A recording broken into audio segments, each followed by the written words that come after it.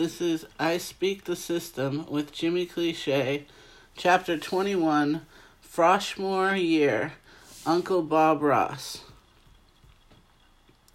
When I didn't get into Phoenix House, I was mad. Like, fuck them. I'll show them and get sober on my own.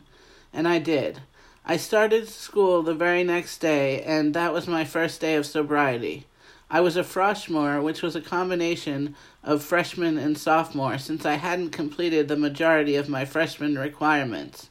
I was also repeating freshman English, even though I passed with a B, because I wanted to take honors English, and they wouldn't put me in sophomore honors English, having not taken it as a freshman, so I asked to repeat freshman English as an honors class. I had no plans of living to graduate, and I knew from my friends that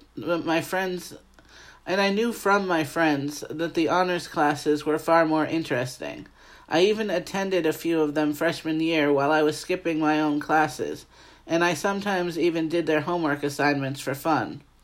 My freshman English class was the college prep level, which was one level down from honors, but it was an entirely different experience, and it was boring. Froshmore year, I had a teacher named Mr. Owl, who was married to my 8th grade teacher, my 8th grade English teacher, Mrs. Owl. I was most excited about English class, but acting with Mr. Bunker, which my friends Alan and Randy from drama class, I was most excited about English class, but also acting with Mr. Bunker, which my friends Alan and Randy from drama class were both in. I'd grown up with Randy, who was the nephew of a powerful politician, and his jerk of a twin brother who used to call me fat, even though I wasn't even remotely fat at the time. Randy was awesome, though. He did stand-up comedy and snowboarding, and he had dirty blonde hair with that shaggy 90s haircut all the young actors had back then. He was also the assistant director of Scapino, and he was even part of the one-act play I wrote about addiction in 8th grade science class. I'd only known Alan for a few years, but we were good friends too. He was a freshman and had gone to the other middle school. He had similar hair as Randy, but different features, and he kind of looked like and different features that kind of looked like mine. We used to tell people we were twins and that our parents were divorced. We said he repeated kindergarten because he couldn't cut with scissors or some shit. It became part of the letters to my pen pals. I actually named my fake twin brother after Alan from drama class because we told people we were twins once, back when we first met, when I was in 8th grade. We said that Bob Ross was our uncle. We did improv in drama class together, and we liked to keep it going in the real world. We got a little carried away, letting other people into our family, including Noelle, who looked absolutely nothing like us. I think we said she was an adopted triplet. Randy, Alan, and I would sit in the back of the lecture hall where acting class was. When the other students were doing their scenes on stage, the three of us would sit in the back just messing around, being wise-asses. Sometimes there was another girl with us too. I felt very comfortable with the boys like they were my brothers, and I felt like they treated me as if I were their brother too, at least in that they didn't treat me any differently than they treated one another. Even though I was expected to make up most of my required classes, I managed to make a deal to get out of gym class again that year. I wasn't lazy. I walked around and rode my bike miles every day, but I was body shamed in gym class every time I went since I was 8 years old, which is why I didn't like going.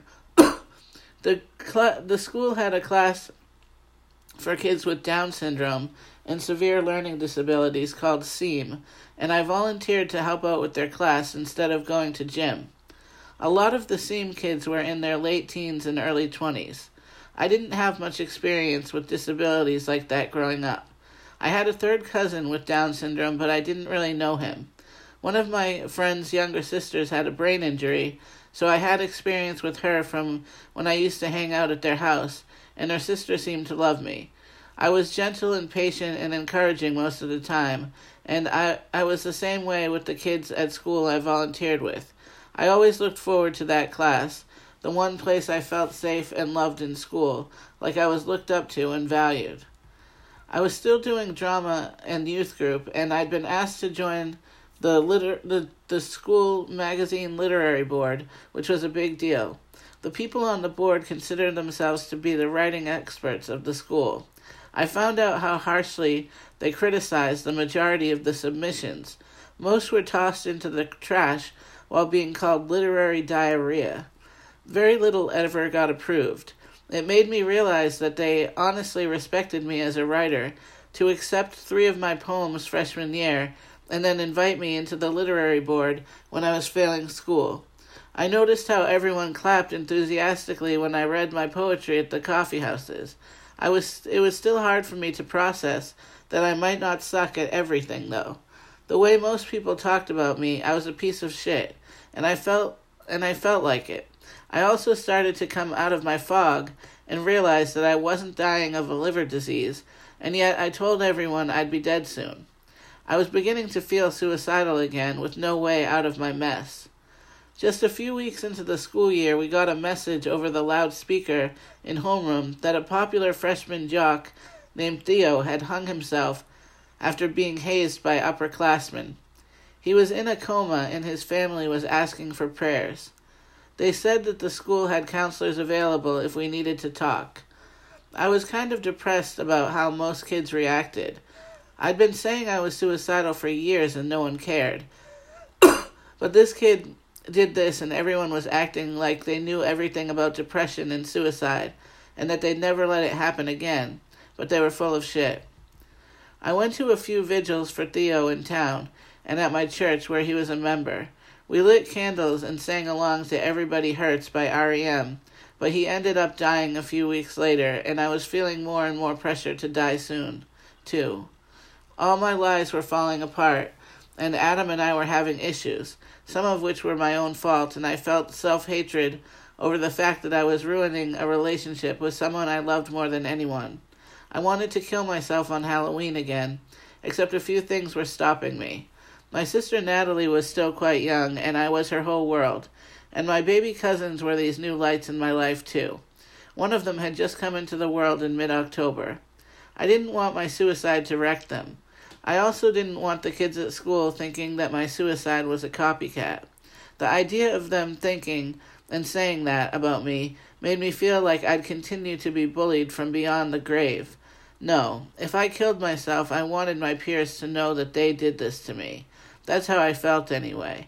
I had a lot of anger turned inward that became suicidal depression. I couldn't take my own life knowing I'd be remembered as a copycat. In this way, Theo's death helped save me, and I'm grateful to him. But at the time, I didn't feel like I had any options. By Halloween, things were a disaster. It didn't help matters that so many of my friends had been seniors and were now graduated. It was that similar feeling where I had less people looking out for me and more classes with kids in my own grade or younger. Some of the girls who bullied me in 8th grade were back on my case, and a gang of boys in town formed calling themselves the Nasty Angels, who I mostly made fun of because they were a bunch of white kids from the suburbs, but it was a legit gang that would eventually gain power all over New England and becoming the biggest heroin distributors around. Froshmore year, however, they were just getting started, and they often came up to me and threatened to rape me. I was back in AA going to that same young people's meeting I started out at. I think Kenneth from The Brain was taking me and picking me up as a favor. I met an artist named Dade in his early 20s with long hair, a goatee, a biker jacket, and who looked like Eddie Vedder. I guess I thought a lot of people looked like Eddie Vedder in the early 90s. I loved watching him draw during the meetings, and I'd talk with him and flirt, but he was never inappropriate towards me. He did offer me a ride home, though, and he played the song Sober by Tool, which was brand new at the time, and I loved it. Tool went along with so much of the other music I was into. Grunge rock and alternative music were at its peak, and It was my whole lifestyle. It had been since before it went mainstream, but of course once it went mainstream, the kids who saw me dressing like them called me a poser. I reached a point where I just laughed in their faces when they were cruel to me and tried to freak them out even more.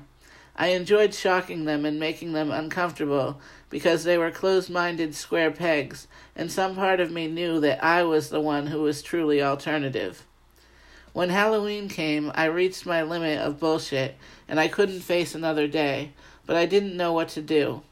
Agnes asked me to go trick-or-treating with her, dressed up as Dr. Seuss-inspired characters. I talked to her all night about wanting to die, and we ended up at our youth group leader Sarah's house, which was right behind the high school. Sarah called the church to ask them to help me, and they told her to have my parents take me to Claymore Psychiatric Hospital the next day.